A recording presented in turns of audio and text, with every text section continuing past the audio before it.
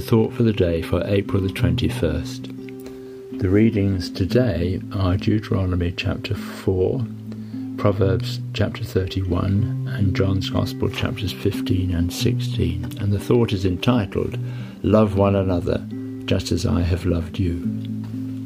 Love is probably the most common word in both Christian and non-Christian literature. It's used in a wide range of situations with many different meanings. It is usually used in common speech today in a very casual way. Are those who read God's Word influenced by this? If we are, it will undermine our appreciation of what this word means in Scripture. In the Greek, there are two different words, and the one we focus on is agape, which occurs so much in the Gospel of John. He uses it 27 times, 9 times in today's chapters.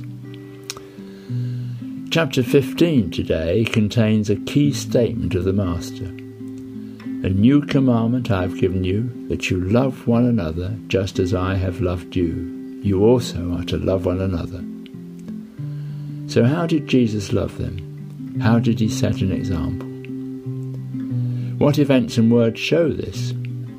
He washed their feet, and he used this as an example of how to serve one another. However, few of us tramp dusty roads in sandals with bare feet. To make a ritual of this would destroy the lesson, as we commented yesterday. It is one example of love and humility toward one another. Jesus said, I have given you an example that you also should do as I have done to you. Not many hours later, he would tell them of the ultimate act of love soon to occur, saying, Greater love has no man than this. Jesus asked, Who is greater, one who reclines at table or one who serves? I am among you as one who serves. Luke chapter 22, verse 27. So the love that Jesus showed was one of serving. He came as a servant, but will return as a king. In serving Jesus, we must ourselves seek to show love by what we do.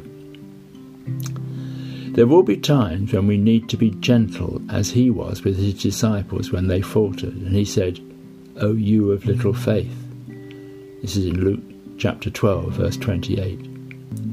But when we read on verse 22 to 31 and appreciate the context and our Master's final point, for where your treasure is, there will your heart be also. We might think of what we want, but our Heavenly Father knows what we need. He did not send anyone away.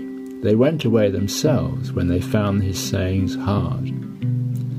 When John, years later, wrote his epistles, he made one particular point which echoed these words of Jesus.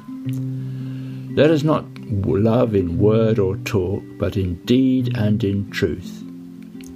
Or, as the New English Bible puts it, love must be genuine and show itself by actions.